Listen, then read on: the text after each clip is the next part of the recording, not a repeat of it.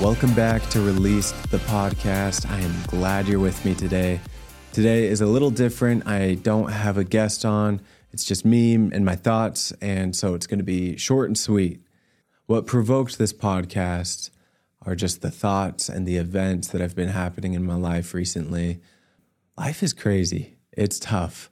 And I've actually had some friends I've talked to that have stepped away from the church. Now, I'm not here to judge my friend. I'm not here to judge anybody that's on a faith journey or crisis, because I know a lot of the listeners of this podcast are going through that exact same thing. And that's totally fine.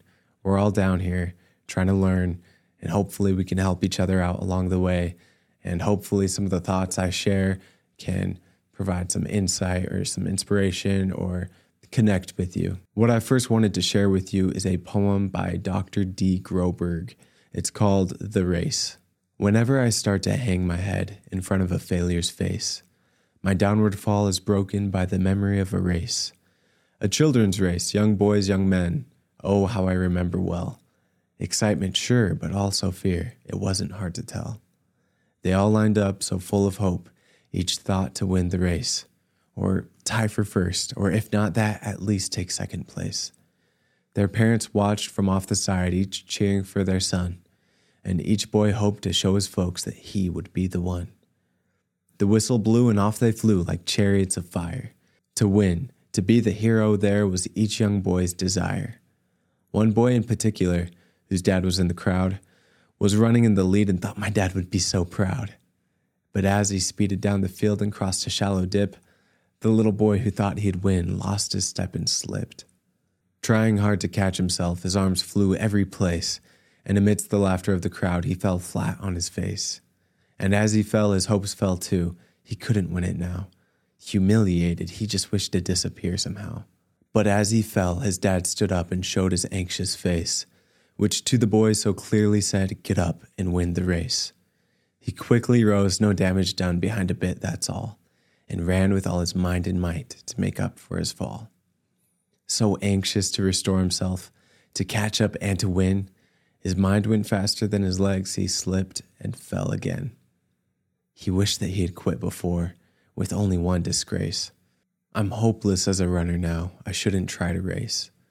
But through the laughter of the crowd, he searched and found his father's face, with a steady look that said again, "Get up and win the race." So he jumped up to try again, 10 yards behind the last. If I'm to gain those yards, he thought, I've got to run real fast. Exceeding everything he had, he regained 8 and then 10. But trying hard to catch the lead, he slipped and fell again. Defeat. He lay there silently. A tear dropped from his eye. No sense running anymore. Strike 3, I'm out. Why try? I lost, he thought. So what's the use? I'll live with my disgrace. But then he thought about his dad, who soon he would have to face. Get up, an echo sounded low. You haven't lost it all. For all you have to do to win is rise each time you fall. Get up, the echo urged him on. Get up and take your place. You were not meant for failure here. Get up and win the race. So up he rose to run once more, refusing to forfeit. And he resolved that win or lose, at least he wouldn't quit. So far behind the others now, the most he'd ever been. Still he gave it all he had and ran like he could win. 3 times he'd fallen stumbling. 3 times he rose again. Too far behind to hope to win, he still ran to the end. They cheered another boy who crossed the line and won first place. Head high and proud and happy. No falling, no disgrace.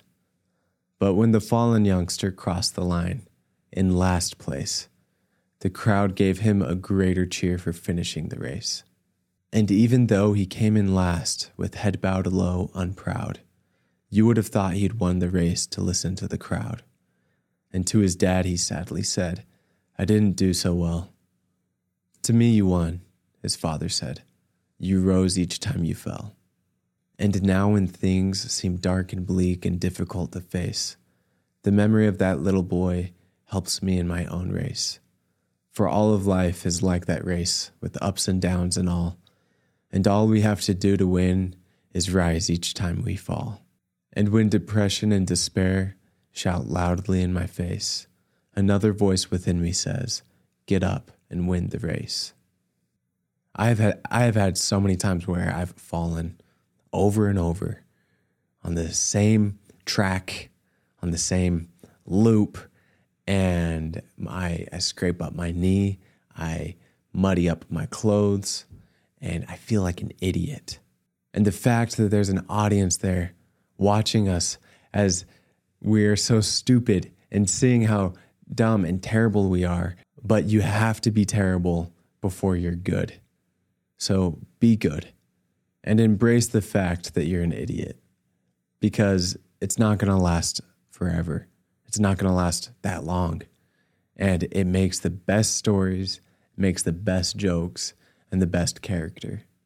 But how do we do that? How do we get up and build the courage to run again?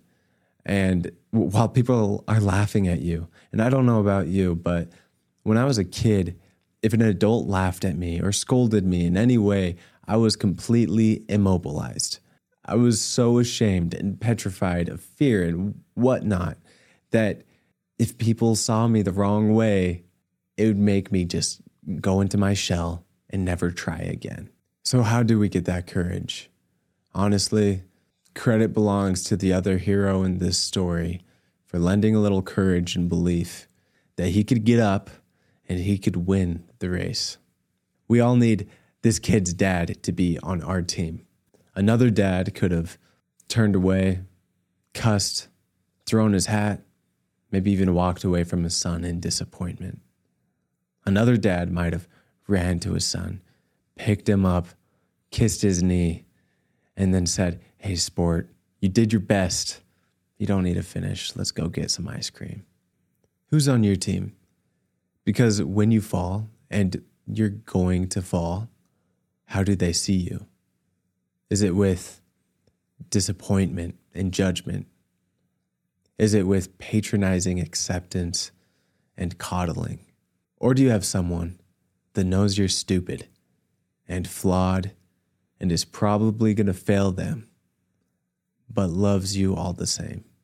Loves you enough to not accept your weakness, but encourages you and even demands more of you, because you can be so much more than what you are right now. I want him on my team, the one that says, get up and win the race.